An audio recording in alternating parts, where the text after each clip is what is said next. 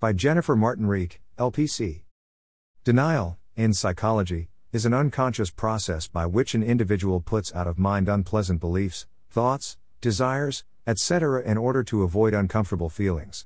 Denial is something most people, even outside of the world of psychology and counseling, are familiar with. It is pretty common to hear one person respond to another with something along the lines of, "Right, you are clearly in denial," when the listener perceives some level of dishonesty. In stark contrast to the common use of the word denial, is the infrequent use of its opposite counterpart, ownership. Typically, the opposite of denial would be acceptance, but acceptance seems a little passive to me. I envision somebody putting their hands on their hips and sarcastically whispering, "I accept that." Ownership, however, I picture as active and perhaps even proud. Often when we hear someone boasting about owning something, there is a certain level of pride and accomplishment underneath what they are saying. They are excited to share, and usually they have worked hard in order to possess whatever it is they are sharing about. Ownership is all about awareness and responsibility for ourselves, our whole selves, the parts we are uncomfortable with, the vulnerable parts, the maddening habitual parts, the pain we wish to leave behind, the grief we don't want to feel, the behaviors that bury us in shame. The only clear path out of denial is complete and utter ownership for the entirety of who we are. After all, we are complete human beings, not just our desirable pieces and parts or the parts we are comfortable showing to others. Denial and defensiveness. Leading researchers of relationships at the Gottman Institute have been studying what makes or breaks relationships for 40 years and have literally made a science out of predicting the health, or destruction, of relationships. The Gottman Institute has identified and named what they consider the 4 deadly horsemen of the apocalypse, or the most common destroyers of relationships: defensiveness, stonewalling, contempt, and criticism. All 4 of these attitudes/behaviors are detrimental to relationships, but defensiveness is the behavior that really comes to mind when I think of how people really express denial. Defensiveness is the behavioral equivalent of a toddler sticking their fingers in their ears and yelling, "I can't hear you." We have all been guilty of this at some point in our lives, but let's hope that at some point we have outgrown believing that if we don't hear what another person is saying, the outcome of what is expected of us is going to change. As we all know, this response isn't likely to solve any problem or get us what we desire in any way. There comes a time when we have to take our fingers out of our ears and practice really hearing those people in our lives who we wish to keep there. Reconsidering our normal. If we are to grow as individuals, and if we are to have satisfying and meaningful relationships, we must first be able to look at ourselves through another's eyes. We all have blind spots when it comes to ourselves. After all, our personalities were born out of biology, genetics, nature, and nurture, and we are complex entities with various conscious and unconscious beliefs and understandings about ourselves, others, and the world. Because we only know our own experiences and our own selves, it can be difficult to realize that what we often experience as normal may not seem normal to others at all. This is why we need to hear from others. As a disclaimer, I want to make very, very clear that what I am not saying is for you to let people whom you do not have reason to trust, or you have very good reason not to trust, define your reality. I have been in relationships with various narcissistic people who have tried with everything in their might to convince me that I was actually quite different than I am, always in an attempt to deflect ownership of a problem.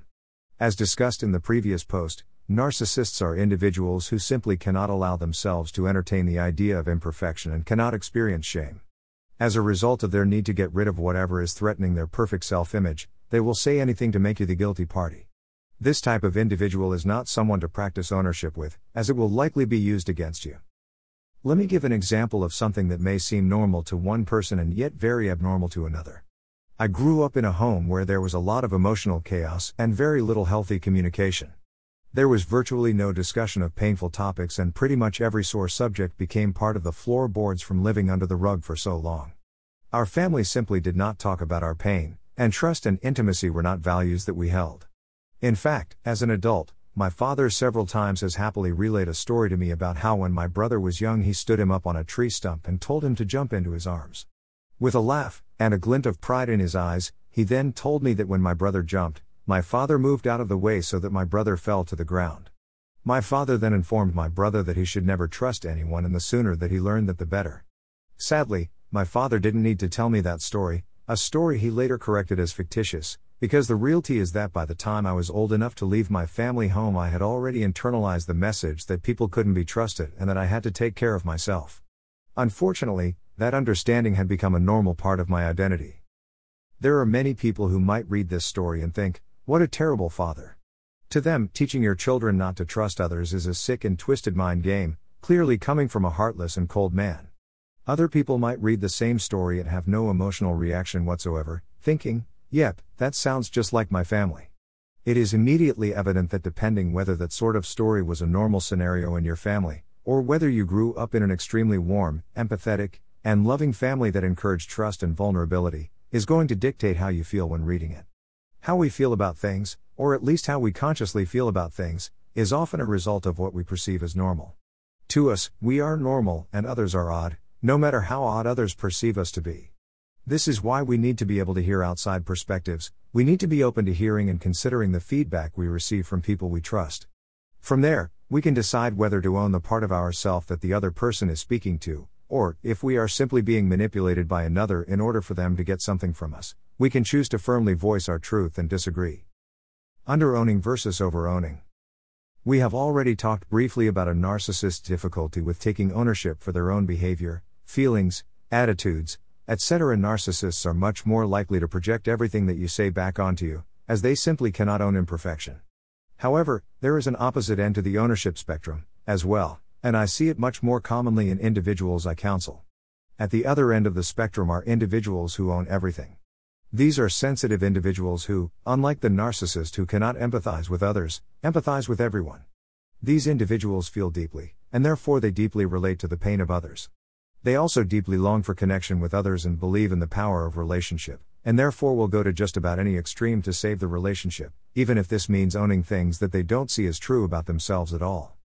These individuals likely came from childhood homes where they're greater than these are sensitive individuals who, unlike the narcissist who cannot empathize with others, empathize with everyone. These individuals feel deeply, and therefore they deeply relate to the pain of others.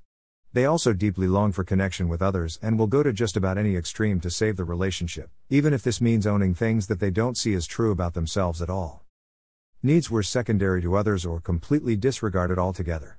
Because nobody taught them to care for themselves, comforted them, or helped them to identify their feelings or needs, they became overly responsible caregivers to others, highly attuned to what other people want and need. Their identity and sense of purpose became about meeting other people's needs and connecting to others, but having no needs of their own. By over-owning and taking too much responsibility for other people's feelings, needs, or behaviors, these individuals gain some semblance of control but to the long-term detriment of themselves. When poor boundaries exist in a home and a child is involved in conversations or situations way beyond their maturity level, the child may take on ownership of the adult's problems or feelings. If the discomfort they felt at the time was not acknowledged or was minimized or dismissed, then they likely received the message that they were expected to be mature and tough and compliant.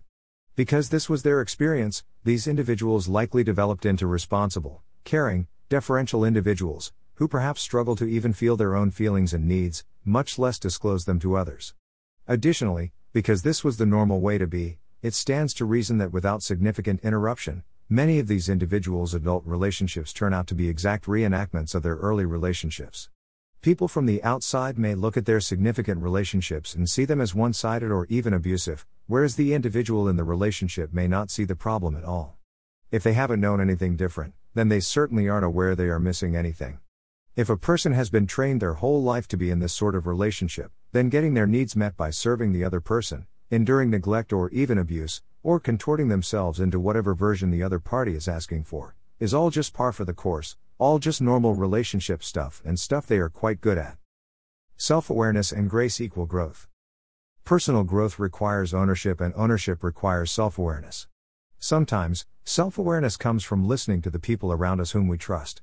Sometimes self-awareness comes from evaluating ourselves in light of new information, such as reading an article like this. If you consider yourself a spiritual person, self-awareness may come about as you seek to grow spiritually and you practice discernment in your life. The key is to practice being someone who is curious and non-judgmental. We are who we are. Unfortunately, we can't go back and relive our childhoods. We don't get to pick our family and the experiences we have already had. We do, however, get to choose what we do with our stories and our experiences moving forward. We can choose to do the work needed to grieve the hard parts of our stories, to rejoice over the strengths and positive outcomes of our difficult experiences, and to do the work needed to own all of the parts of ourselves, the good, the bad, and the ugly. We can give our child selves grace, as well as our adult selves, and we can show grace to others as we help them explore how their past might have impacted how they are in relationship with us. Most importantly, we can practice ownership over ourselves and encourage others to do the same. In this way, we respect ourselves and we respect those around us. Steps for change. If you are someone who feels that your defensiveness to criticism keeps you from being able to hear those in your life, perhaps practicing ownership is the work that you need to do. Seek to understand the feelings that come up for you when you feel criticized. Consider how your family of origin handled mistakes or risk-taking.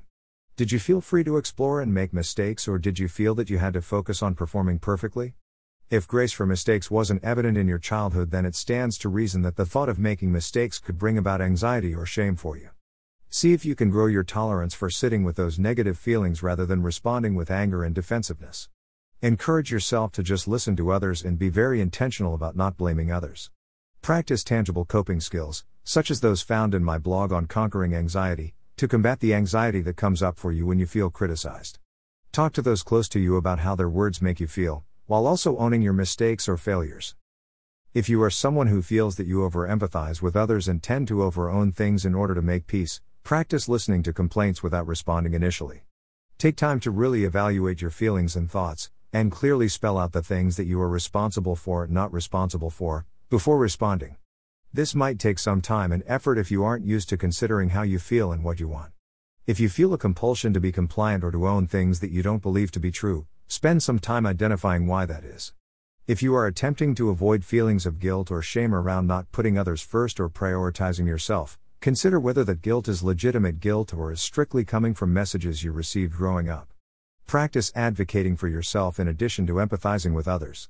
Try to keep a balance between caring for others and caring for yourself. Remember that, although changing the relationship dynamics could cost you relationships with unhealthy individuals, it will also be the thing that helps you to find the kind of mutual relationships that you long for. Although changing yourself to manage someone else's behavior and keep them in relationship with you might work in the short term, it will never result in a relationship worth having.